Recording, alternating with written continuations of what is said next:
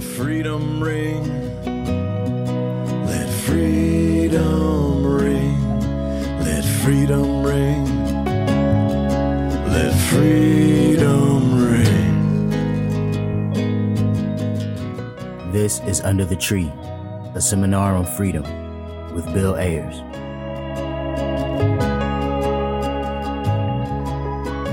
Welcome back to Under the Tree, a seminar on freedom. That was Tom Morello singing a song of freedom. Like many of you, Tom Morello chooses to stand consistently and generously on the freedom side, creating a steady drum beat and a consistent soundtrack that celebrates freedom. I'm Bill Ayers, and Malik Alim and I are gathered here with you under the tree for our seminar on freedom. We take inspiration from the freedom schools brilliantly brought to life in Mississippi in 1964, but finding expressions in workplaces today, in prisons, schools, and community centers, anywhere and any time, people come together to create an insurgent and beloved community and ask once more the fundamental questions: where in the world are we? And where are we in the world? How can we best name this social, political, historic moment? What is to be done now in our ongoing search for freedom? We're bound together in this fugitive space, looking uneasily at the world we've inherited and busy in projects of repair and revolution. We begin each episode with a poem. Here's a short lyric from Gil Scott-Heron and the Last Poets. Dream on, dreamer, and see the pink moon rise, and understand that everything you say is something between honesty and lies. Dream on, dreamer, and you will spin and turn, lose and learn, rise and shine, fall and find. That's Gil Scott-Heron and the Last Poets. Dream on, dreamer. And here is a ballad I wrote in the midst of the cold snap.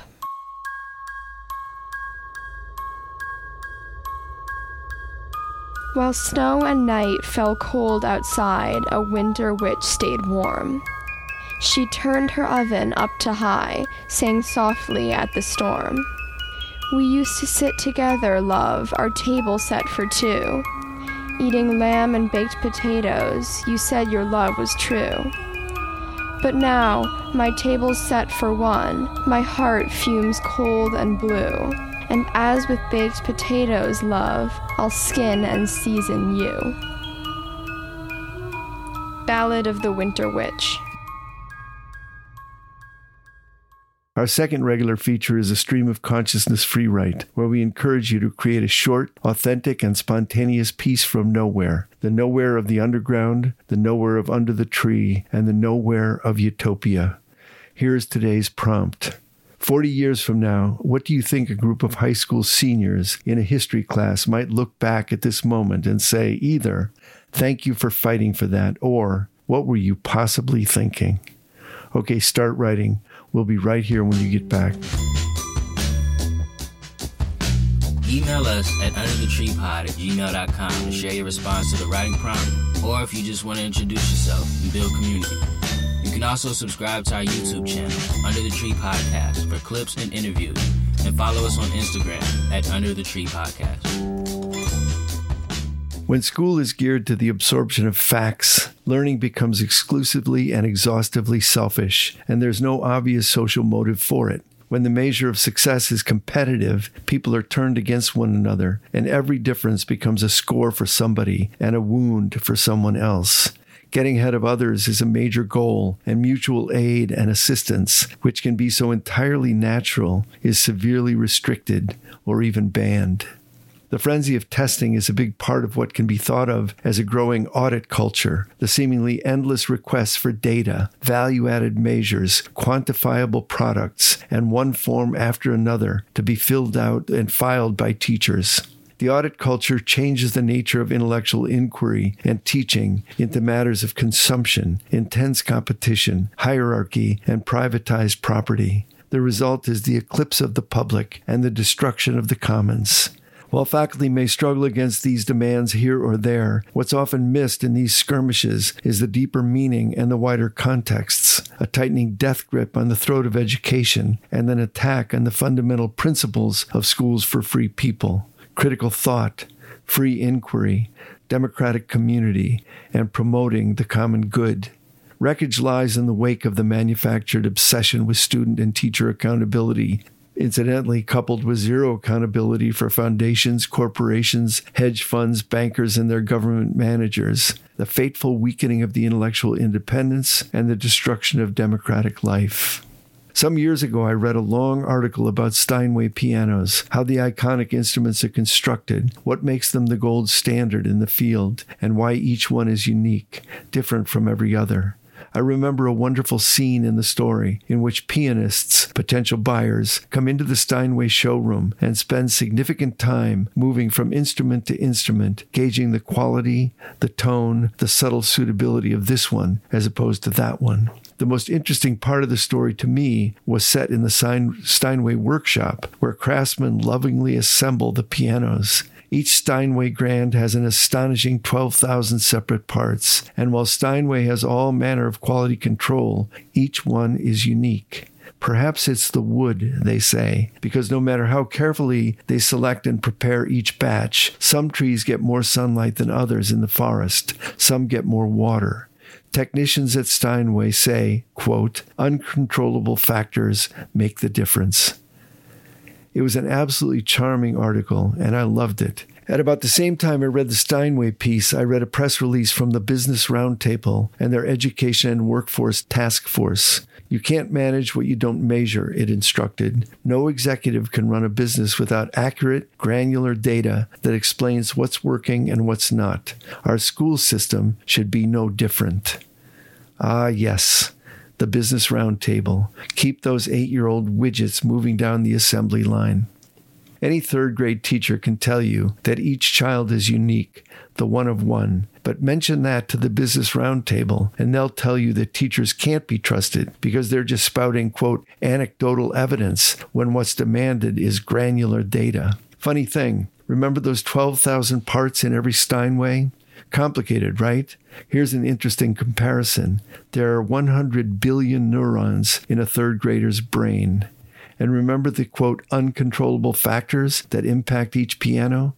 Okay, each kid shows up in class with a culture and a language, a background, a family and a community, a history and a set of aspirations. An entire vast kaleidoscope of uncontrollable factors. So what counts and who's counting? For what purpose and toward what social end? One of the most corrosive elements in my world is the massive and ubiquitous enterprise of ranking systems, as deceptive as it is deadly and destructive. And the most toxic is the annual Best Colleges Report from U.S. News and World Report, which has grown like Topsy, with its tentacles now stretching in all directions. Best law schools and med schools and business schools, and even the best high schools. The list of the best 100 colleges in the United States is fascinating. The number of weighted variables U.S. News and World Report relies on for its annual guide is 7. The percent of the total score awarded to, quote, undergraduate academic reputation is 22.5%. It's no wonder, then, that Harvard is number 1, because Harvard has an undergraduate reputation that's worth 22.5%.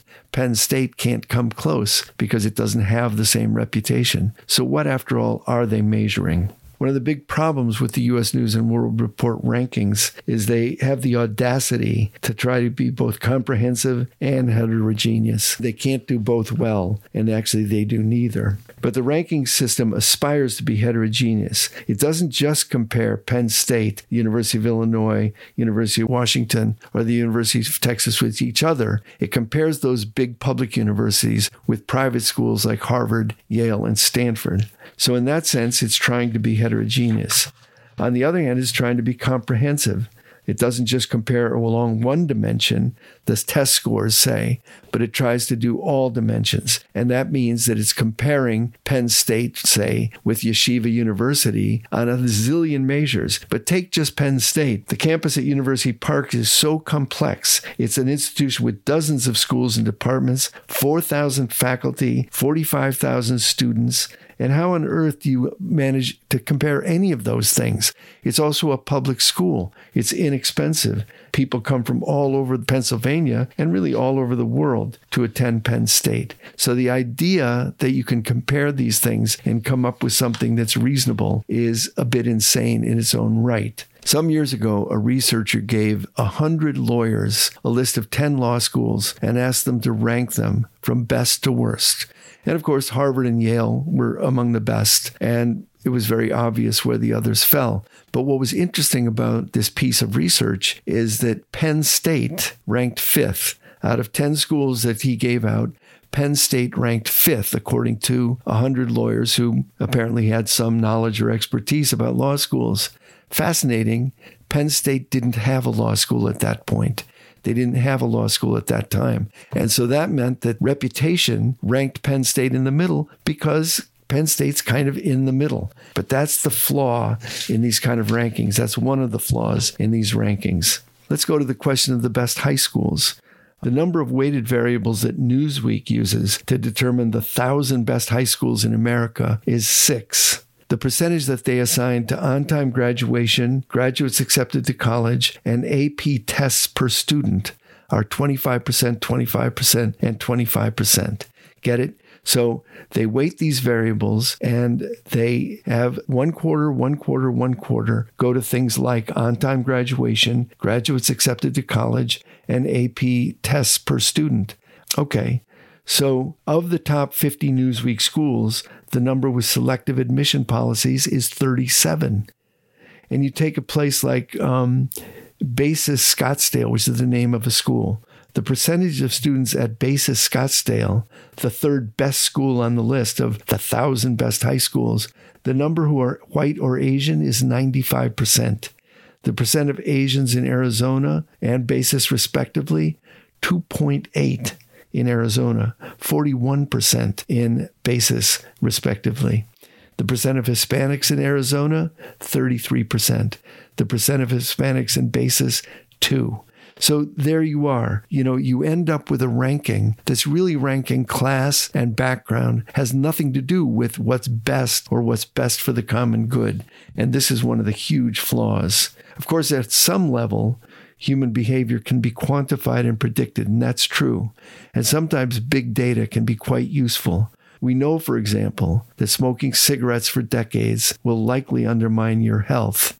Incidentally, I did smoke cigarettes for decades. We can know that not wearing a seatbelt will likely result in a person suffering more serious injuries in a catastrophic car accident. That's big data. That's statistics. That's quantitative research. And that's a good thing.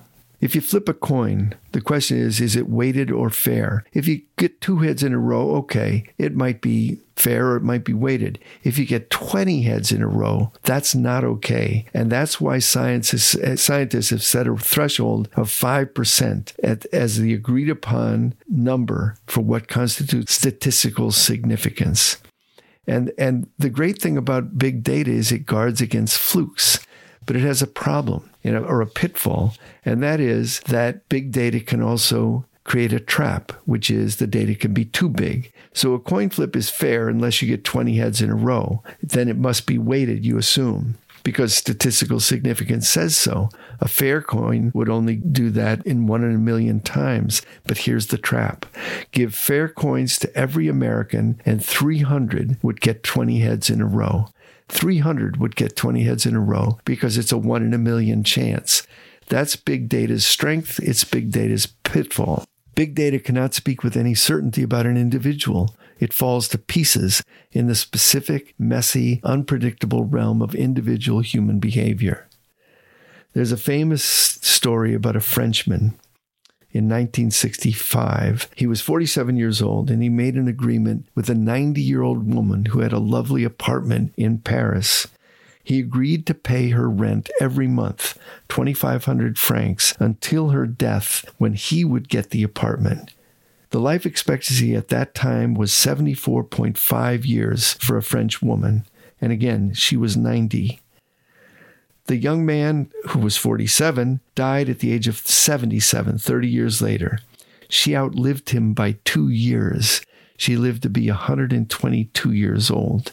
What's wonderful about that is that people are not well represented by average. After all, the average person has one testicle and one breast. So we should be skeptical about numbers. We should be skeptical about rankings. But we should also remember that statistics and rankings are not just random guesses. They are more than that. They are guesses backed up by reasoning. And assumptions don't make logic fiction, but more like a kind of controlled experiment. So we should look at data. We should be informed by data, but we should not check our ethical sensibilities, our moral imaginations, or our politics at the door. We should look with skepticism. Let's also remember what W.E.B. Du Bois always instructed. Science, he said, and we can add science and math, is a great mistress, but there is one greater, and that is humanity itself.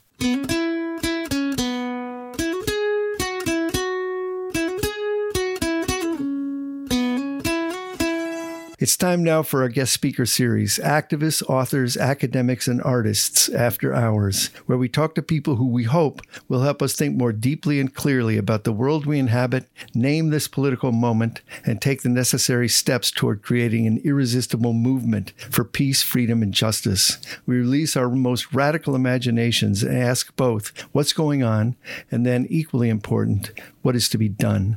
I am grateful to be joined today by Dr. Rochelle Gutierrez, a professor of mathematics education and Latino and Latina studies at the University of Illinois Urbana-Champaign. The focus of her scholarship is arm in arm, shoulder to shoulder with the issues we talk about here under the tree: race and class and language, white and male supremacy, decolonizing our minds, reimagining our lives, and building our futures.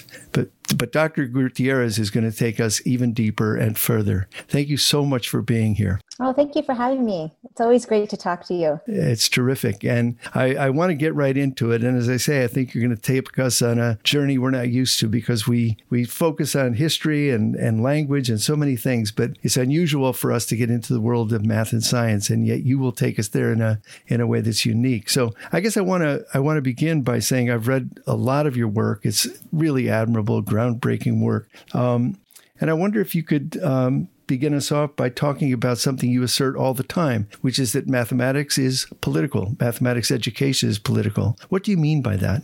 Yeah, I guess what I mean by that is that, mathematics as an activity, as a human activity, means that if we as humans are doing any activity, we bring with it all the power dynamics that come, all the histories that come with what humans have done and how we've been in relation to land and water and to each other on this planet. And so when people say to me, oh, why are you making things political? Or why do you want teachers to be activists? Or, why are you doing this stuff when 2 + 2 is 4, no matter where you go?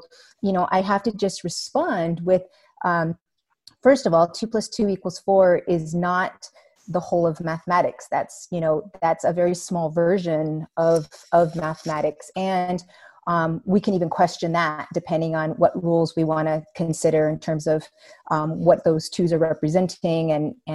But I think more importantly, I think we have to recognize that at least in school mathematics, everybody's an activist.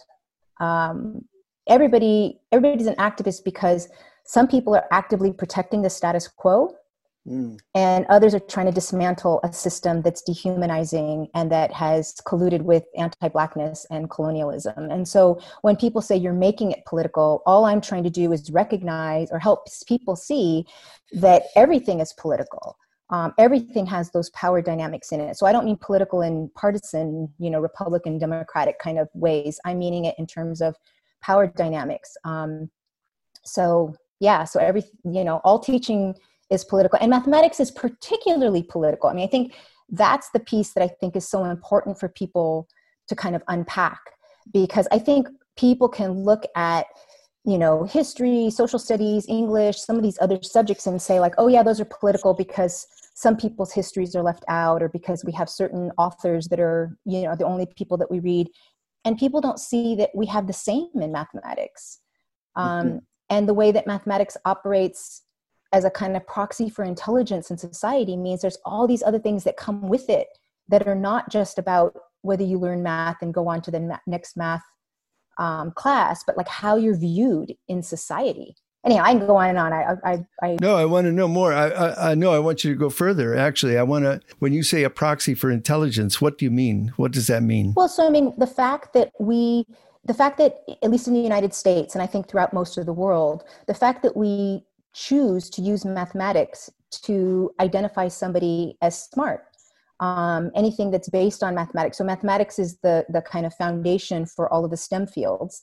And so if you tell somebody you're a mathematician, you tend to get several responses, but one of the responses you'll often get is, wow, you must be so smart, right? Uh-huh. And the other response that you tend to get, so I call that the adulation, and you often tend to get what I call the confession, but now I'm today calling the inoculation, which is I was never very good at math. And I call it an inoculation because I used to say it was a confession because people want to offer that up, that they're not good. But I say it's an inoculation because I think people are trying to offer that up first before you do it, because they think that in the conversation with a mathematician, it's going to come out that I don't really know what I'm talking about mathematically, or I'm not very smart. And so I want to say that first to save myself the harm and the violence that's going to come from being reminded that I'm not part of this group of people who are seen as smart in society. But it's a choice. It's an aesthetic choice that we make to put mathematics in that place and to say that's the proxy for intelligence. I've been saying for years, we could use something like, well, how artistic are you?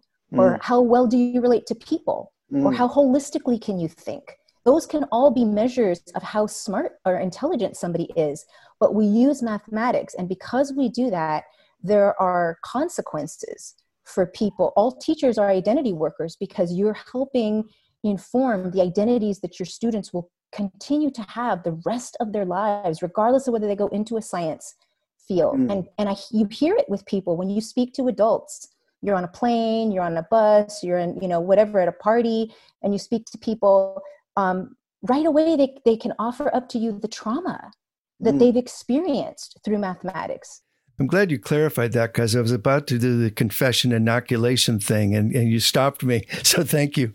But let's go back. You say everybody's got intelligence, as all kinds of them, but everybody's got math intelligence too. I mean, I think of school math has a particular kind of meaning, but if you go back, I was an early childhood teacher. Everyone was good at math. Everyone was good at art. Everyone was good at music. By the third grade, they had already sorted themselves out, and somehow the institution of schooling had convinced them that they weren't good at all those things, right? So let's talk about that a little bit, this question of, is everybody good is everybody mathematical? Is that a normal, natural attribute?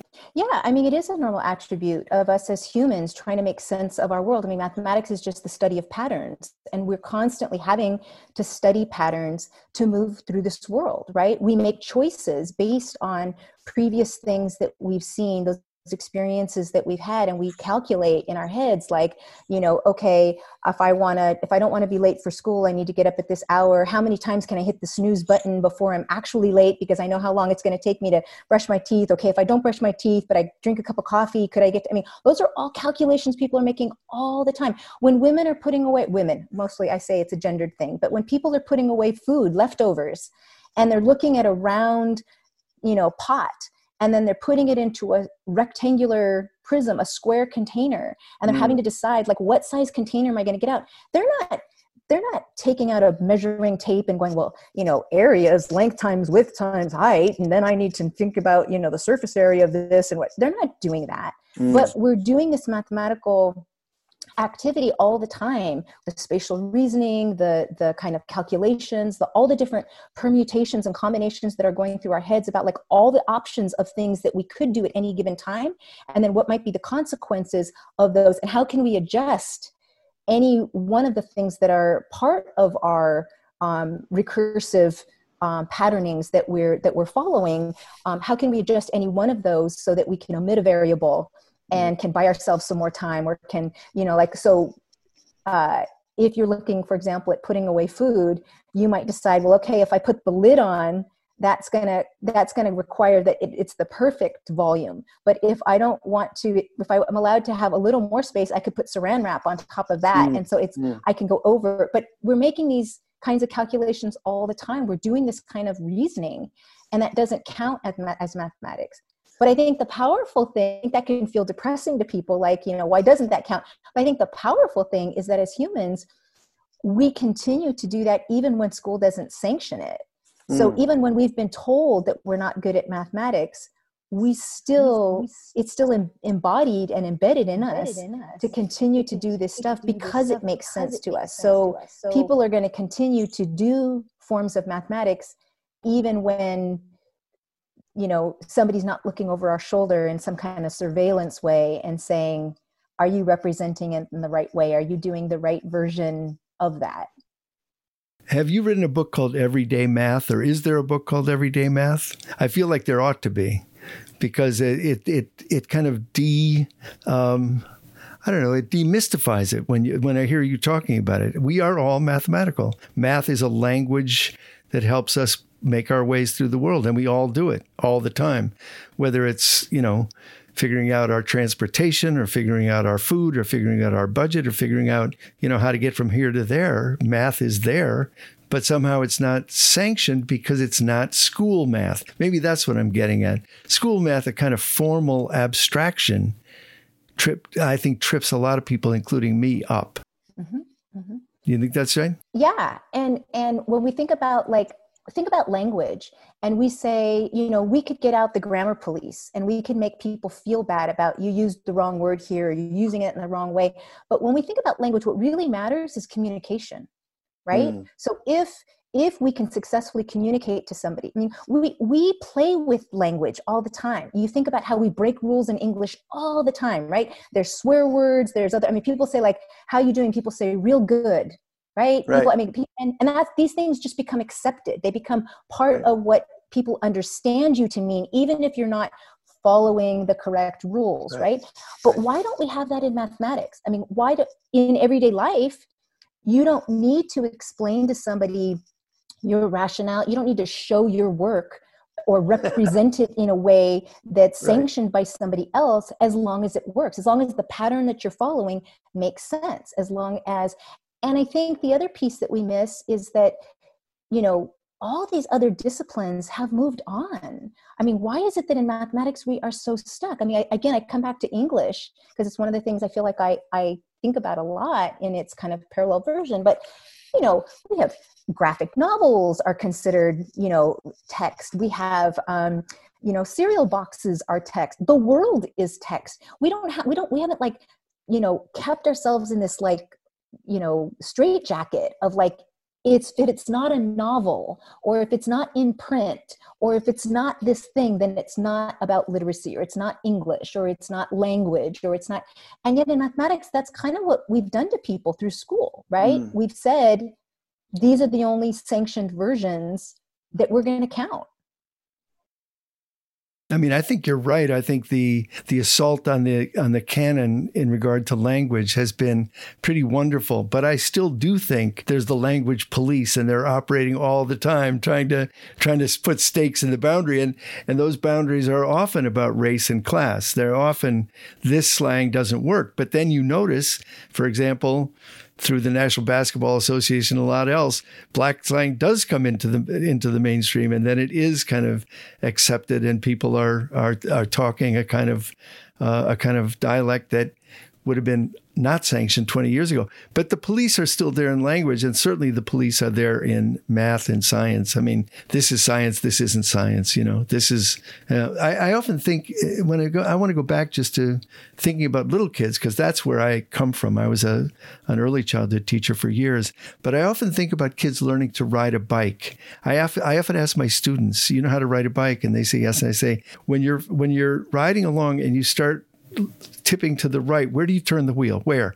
And they say, left. No, you have to turn it to the right. If you're falling to the right, you turn the wheel to the right. Everyone knows it who can ride a bike. But can you explain it in terms of a gyroscope, that you're sitting in a gyroscope and the gyroscope requires certain, you can't explain it, but you can do it. And I often think that we get too crazy in school learning of stripping people away from their experiences instead of building on and amplifying. And I think in math, that's maybe true in spades. Maybe it's just true in extreme. Don't you think? Yeah. I mean, I think that's kind of like, I think about social algorithms. I think about things that we do in response to other people. Like, so let's say that you're at a large football game and somebody starts to do the wave. Everybody knows it's embodied. Everybody knows how to perform that algorithm. But nobody is saying to themselves, okay, once the person next to me's legs are at 90 degrees, once their knees reach this part, and then now my elbows should reach up, and now my fingers should be at about my shoulder length, and now they'll come to the top of it's not that. It's that we know how to respond in a bodily way, in a visceral kind of connected relationship way that's not coded by an algorithm that's some kind of a universal outside of us programming. And I think that that's where we need to get to, because if we want people to be in this field of mathematics, and if we want mathematics to change, which I do, then we need to be able to give people permission to perform it without having to kind of universalize it and generalize it and come up with like the most compact form in a symbolic way to say you know it. Yeah. Abstract and symbolic. Yeah. So expand on that. I've never heard that concept of a social algorithm. Why are you calling it an algorithm? Well, it's an algorithm because an algorithm is basically just a set of instructions based on, so mathematics is axiomatic, right? So mathematics says that we start with these postulates. We start with a set of rules, and then we're going to play our game within this universe of these rules. And so if the rule is that you need to produce the next thing in the pattern, your body needs to be the next thing in the pattern, and it needs to repeat the pattern. Well, the first part of the pattern is the raising of the legs, and then the last thing in the pattern is the raising of the arms as your body is extending, right? So there is a set of rules that are being followed, but they're not a set of rules that are written down or are somehow universalized. So like different body sizes will need to know when to start to stand with what, all different things come into how we are experiencing that socially, right? So again, I just think that we need to be, when we're conscious of what school mathematics is doing to us, how it is formatting our lives, how it's formatting our bodies. I mean, I think about, one of the biggest forms of violence that I think mathematics does to people in school is that it teaches you, if we think about the fact that mathematics is a proxy for intelligence, so it's something that people generally want to be seen as smart, and we think about the over-privileging of abstraction and universality, it basically means to be good at mathematics, at least early on, to be good at mathematics, you have to be willing to be devoid of your body and context. So you have to be able to ignore your context and your relationship with others, because what matters in the school mathematics classroom is the general form, the general rule, the most universal.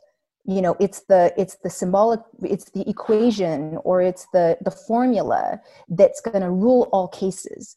And so what happens with that is that very young kids, we were born with a set of manipulatives at the end of our fingers, right? We have 10 manipulatives right there. We got 20 if we count our toes. In other countries, in Papua New Guinea, the counting system starts from the pinky and it comes all the way down the wrist, through the elbow, through the whole body. And the body is a calculator. So there's like a base, I think it's 16. I'm not sure if I'm remembering correctly, but there's a way that you calculate through the body, right? But, little kids, think about one of people's early memories about at least counting. Little kids will count on their fingers, right? And by the time they're about 4 or 5, they get into school, and right away they are taught That's a primitive way of counting. Don't count on your fingers. So you see people who there's this kind of residual trauma that people carry with them. People will put their hands under tables and still count on their thighs, but hide their hands, right? And it's like, why would we do that? Why would we want to divorce ourselves from our bodies? And I'm not saying that everyone should rely on their fingers to count everything for all reasons, but what that tells me is that at a very early age, we've asked people to give up your body in order to do this thing called mathematics, that we asked you to do it too early. So you couldn't actually conceptualize and formalize for yourself what this thing about counting means or what a base 10 system means. And so you feel ashamed that you'd have to revert back to your fingers. And yet that is a very tactile way of thinking about quantity and number. Right. I think about one of my sons who, to this day, he's in his 40s now. And when he wants to know which side is left, he feels for his earring. He has an earring in his left ear, but it's bodily, it's physical. And I think he knows his left side, but I think it's useful to him that he has this kind of physical reminder. And you're killing me with this idea that we're told to not count on our fingers. I can remember being told that counting on your fingers was a sign of stupidity. And that strikes me today as so backwards. Counting on your fingers makes perfect sense. I'm bringing my manipulatives with me. I don't need blocks and Cuisinart rods to start. That is really a fantastic insight. I'd never thought of that. But the other thing I want to go back to is you started our conversation by saying, people go 2 + 2 = 4. It's always the same. But what that strips out, and what I hear you now saying, is that strips out not only context, but it strips out ethics. It strips out history. It strips out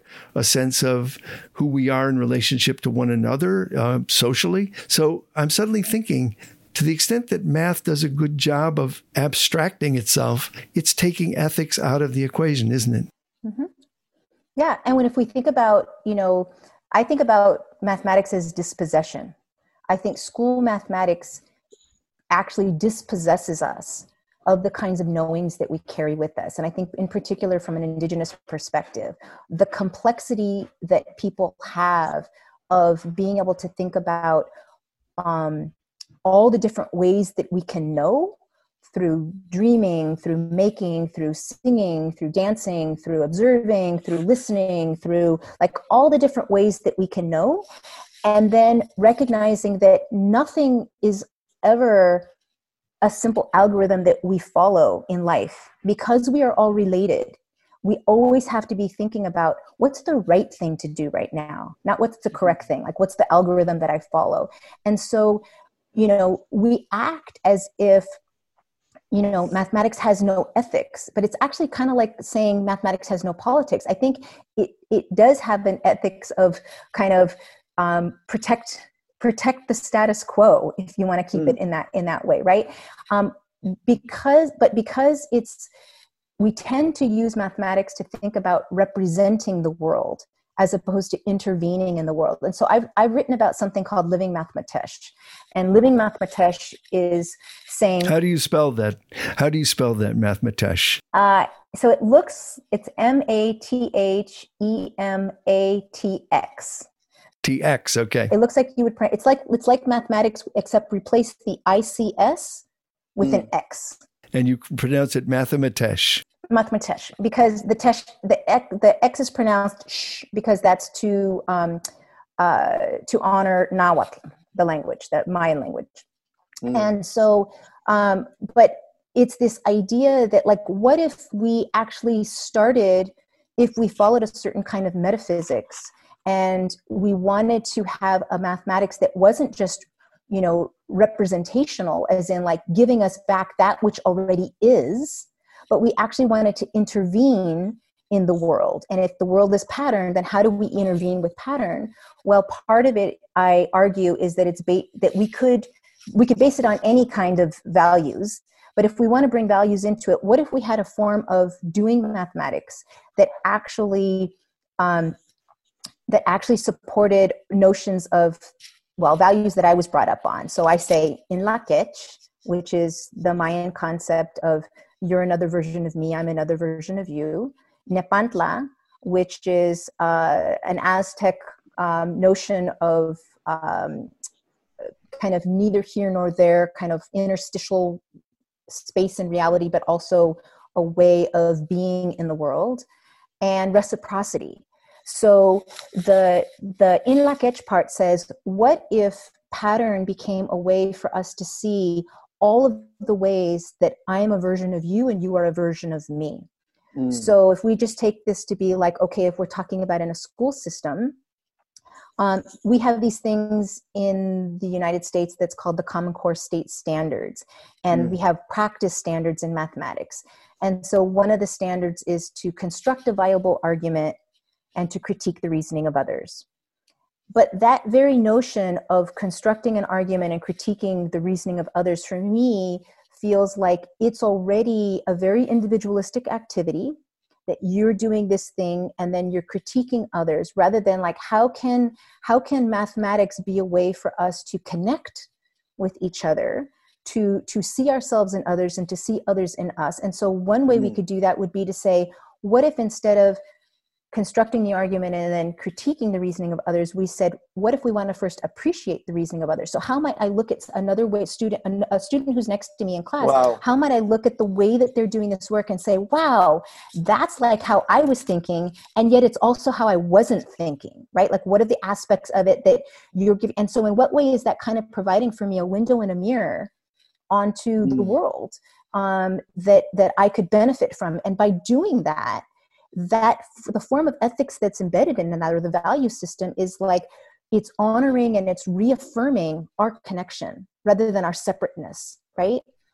And the Nepantla part is the idea that if we have both and neither together, that it's both of these and neither of these. Let me give you an example. It's sometimes hard for people to be like, okay, wait, what does that word mean? It means that, like, people could probably recognize, like, so as a woman of color in the academy, I am both highly visible, as in every time I walk in the building and I have bright color and I have big earrings and I'm wearing heels and maybe I've got, red lipstick or whatever, but these are markers for me of like my being, proud of my culture and my presence, right? And wearing, I always wear these big, if you ever see me give talks, I always wear these really bright, big scarves. I wear scarves all the time. And that is like my culture embracing me. It's like having a hug all of the time with that bright color. And so I'm highly visible. And yet, when you think about, and I'm also highly visible because people will say, oh yeah, don't we have a TOPS system in our university where we got to hire people of color? And isn't she one of those TOPS hires? And so there's this visibility to me when I'm speaking with my graduate students in Spanish. It's like I'm highly visible, right? And yet at the same time, people like us are highly invisible in the sense that, like, we're not part of the administration. People don't always value the things that we say at meetings. We don't always count. And so it's this notion that you can be highly visible and highly invisible at the same time. Not, in the eyes of some people and not in the eyes of others, but literally at the same time. Like, you're both right there and you're also not right there in that meeting. Right.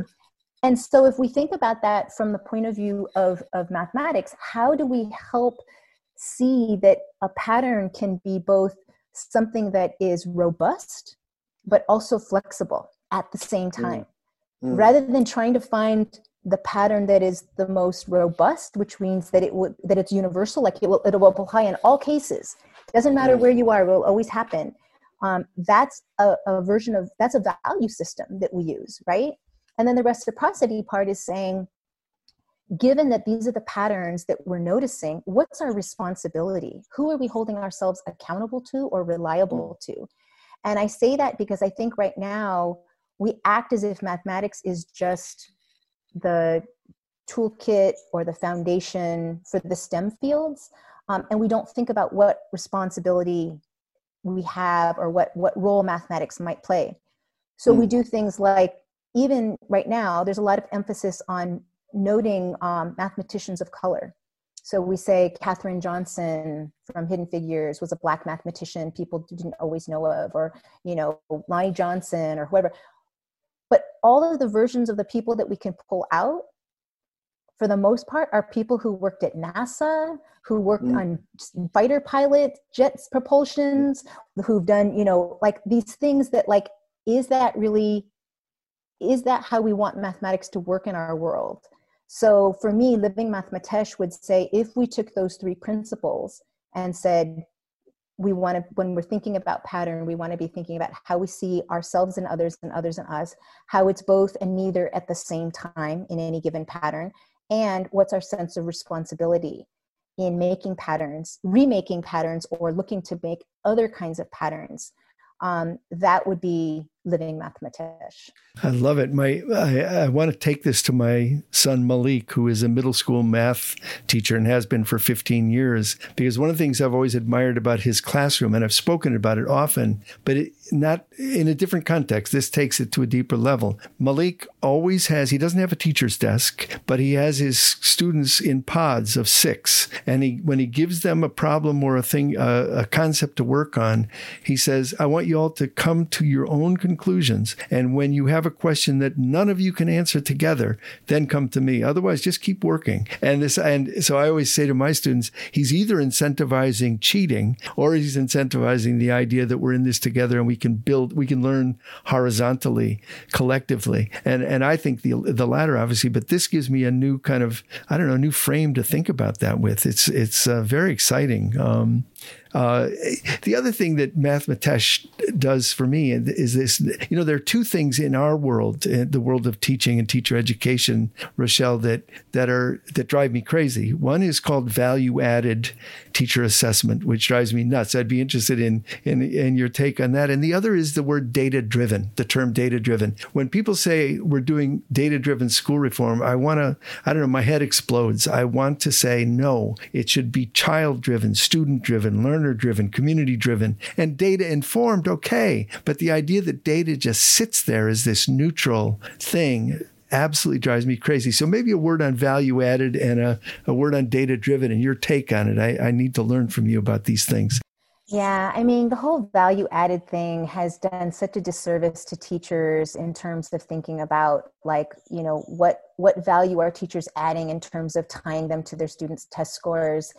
And I think that's just a real deprofessionalization of teachers, because what those value-added models fail to take into consideration oftentimes is all of the contextual things that are happening, right? All of the ways in which, the system is the thing that created that student and that score in some ways. And so having teachers be kind of admonished or, penalized for trying to move a student from one place to another and making it seem as if learning can be captured in that kind of minute space.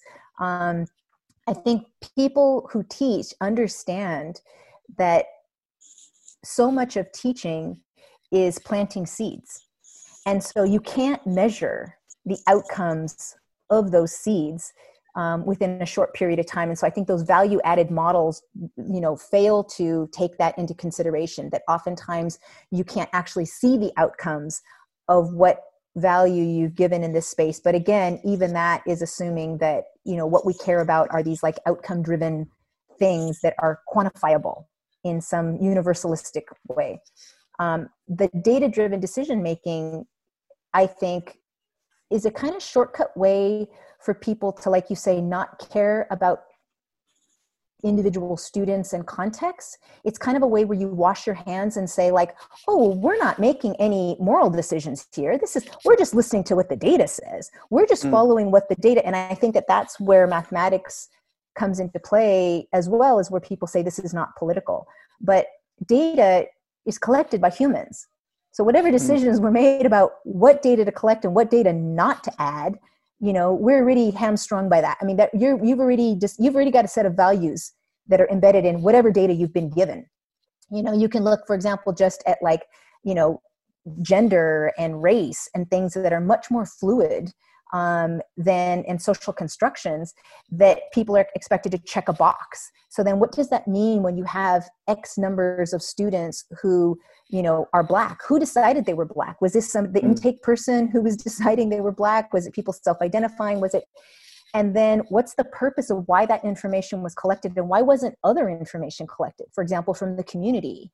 Or so I think anything that's, when people say, oh, it's data driven, you always have to say, okay, so where did the data come from? Who collected that data, and for what purpose? And what other data could we have collected?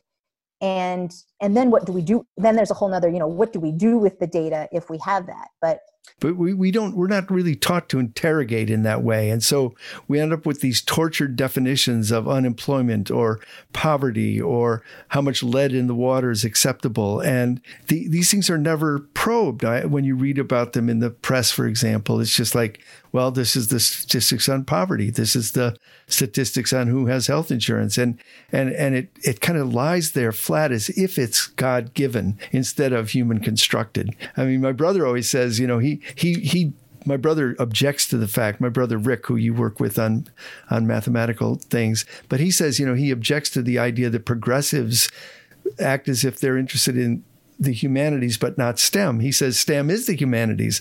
It's constructed by humans. It's contested by humans. It's historical.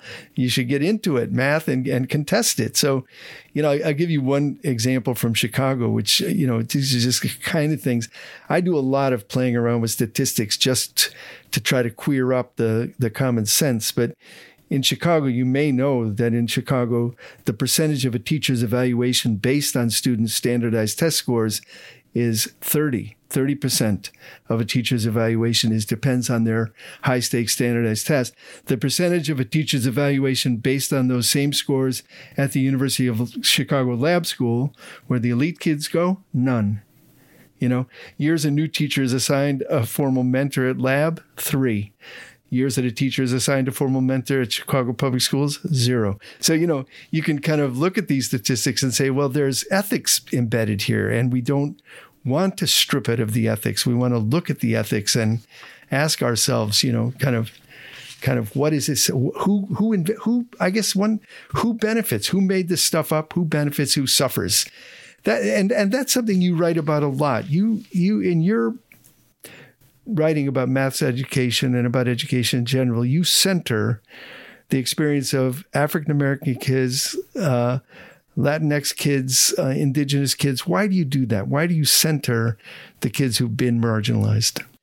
Because not everybody can be free unless those who've been most oppressed are free. I mean, so, queer, Black, indigenous women need to be free in mathematics before anybody else can be free in mathematics. And what that means is, if we think even just we go back to kind of an indigenous perspective, we think about how people have been dispossessed of the knowings that they have. Well, first, one of the most important knowings that we have is that, we are the younger brothers and sisters on this planet, that land and plants and animals and water and sky and everything for millennia have been here before us and have been performing mathmatesh. And so they are our teachers. So when we are asked to go into school and to divorce mind and body, to divorce connection to land, to all those kinds of things, that is, that's an incredible violence that we're feeling.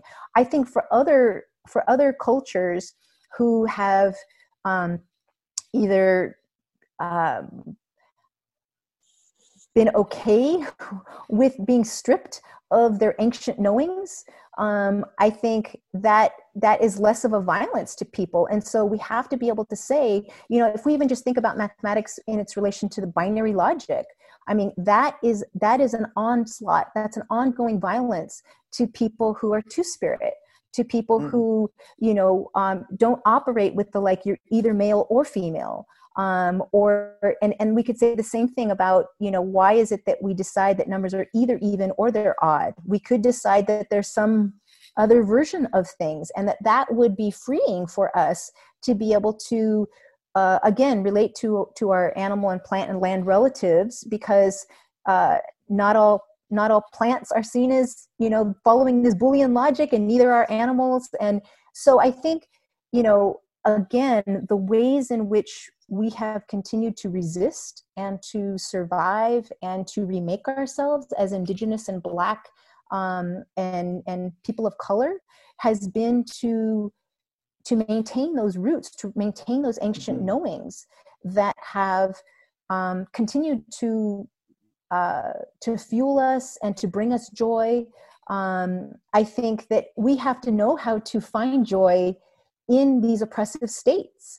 And so for us to ask for mathematics to be a version of joy is something that we would demand as part of being whole. Whereas maybe other people would feel like joy is not something that's that necessary because you haven't been in that space where it's been taken from you on a regular basis. You know, the you're making me think about so many things. The overlapping crises we're facing, the crisis of the environment, the crisis of capitalism, the crisis of race and colonialism, the crisis of government and health. Are these overlapping crises providing, do you think, an opportunity not to return to normal, but to spring forward to something else? Do you think we're at a turning point where some of the ideas that you've been thinking about your whole life can find purchase that they haven't been able to find in the past? That's what I've been saying. I've been saying, that this, really it is. I mean, to be honest, I feel very, very seriously that land and water and animals and plants right now at this moment, there's an invitation. There's an invitation for us to reassess and think, what is the kind of mathematics that we want in our world? What is our relationship that we want with each other? I've been saying that we don't want to return to normal. We need to think of all of the ways that mathematics, what's considered normal, is dehumanizing and stripping us of our knowings, and what are the things that we want in its place. But basically asking, for example, if we don't want to just return to normal, right now we're not allowed to be in school buildings, right? So I feel like that's an invitation right there to say, okay, if you're not in school buildings, what might learning mathematics in particular look like outside of school buildings? What might it look like when you're connected to, what if land was your teacher? What are the things that we can learn from plants? What are the ways we could think of pattern differently? And how does that help connect us and make us feel a sense of responsibility and a reciprocity for being grateful for those teachings that we're learning, right? So I think that there's an opportunity for us to, think, why should we have to learn mathematics in a school building? Why couldn't we learn it in communities? Why couldn't we learn it in connection to land and our other teachers? And that would be good for all of us. The thing right now that mathematics needs a fuel source. And the thing right now that mathematics is using as that fuel source is fear. People are learning mathematics out of fear. They don't want to look dumb. They don't want to not have a job that pays well. They don't want to not have they don't want to be, they want to have opportunities to, do all these things in their life that they think somehow is part of progress, because we've made it seem as if the STEM fields are the ones that help us move forward in society. We've crafted that narrative.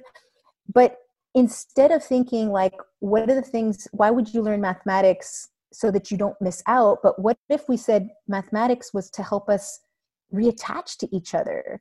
Then it doesn't stop with like, are you viewed as smart? It would be something you would, for the rest of your life, you would be thinking of pattern as a way to reattach to each other as humans and to reattach to land and waters. And that would be an ongoing thing. And that's a very different way of thinking about mathematics than this kind of gatekeeping, credentialing, sorting out of who's going to get the highest paying jobs and status in the world way of doing it. Yeah, I think there's fear of ignorance. I also think that we're afraid to face the complexity and the chaos and the kind of natural utopian anarchy of life as it's lived. You're making me think of a book I loved a couple of years ago called The Overstory or Overstory. I don't know if you read it, but it's a a set of brilliant characters, but the book is really about trees.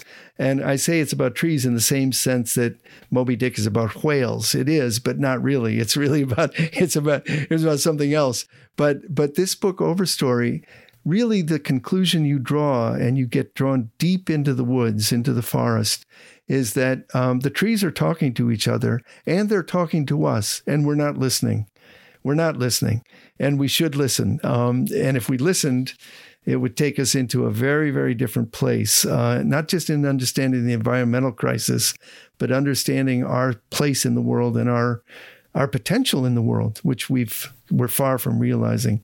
There's one other book that I was reading over the weekend after I spoke to you a week ago, and I pulled out a paragraph I wanted to share with you. It's a book by John Berger, brilliant novelist, and the novel is called From A to X. And one of the narrator actually is a pharmacist. She works in a pharmacy. And she says this: when somebody comes into the pharmacy to buy medicines, they're looking for some kind of order, since every complaint is chaos.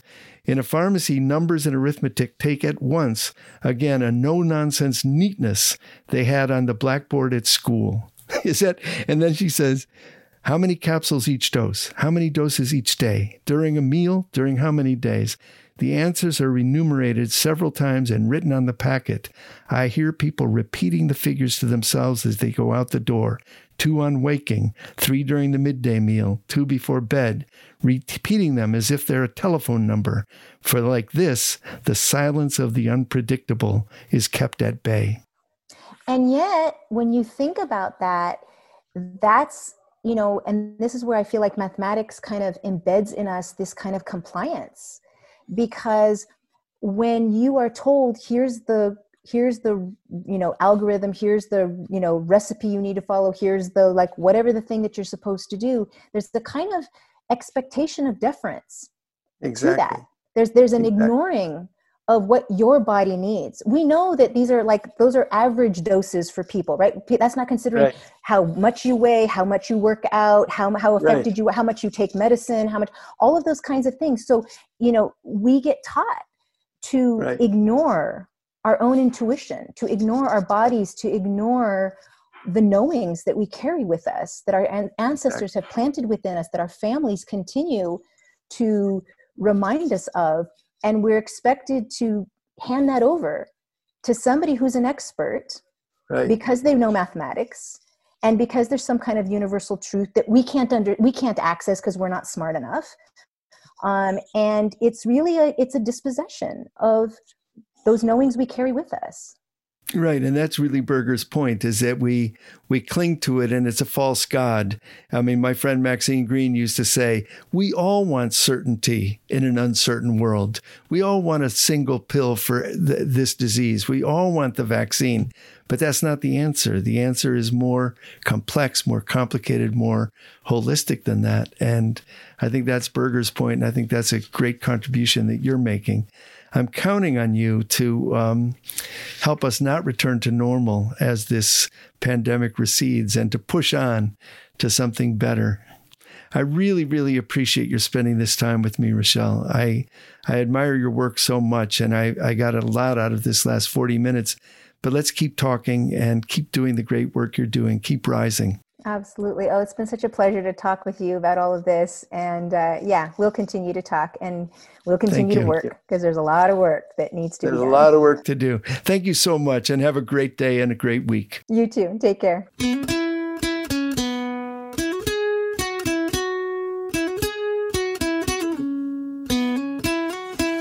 Okay, folks, let's dive into the wreckage and swim as hard as we can in the direction of our dreams. Let's stay all the way human. Thanks to our friends Damon and Daniel from the podcast Ergo, and to Malik Aleem, as always, producer, co-conspirator, and engineer. Under the Tree is written and hosted by Bill Ayers, produced and edited by me, Malik Aleem. Our music is by Tom the Night Watchman Morello. Artwork is designed by Ryan Alexander Tanner. Check out his website, ohyesverynice.com. And don't forget to rate, review, and subscribe to Under the Tree wherever you listen to podcasts. Go forward, keep rising, and make your life into a social algorithm of care and repair with joy in my heart and freedom on my mind. Until next time.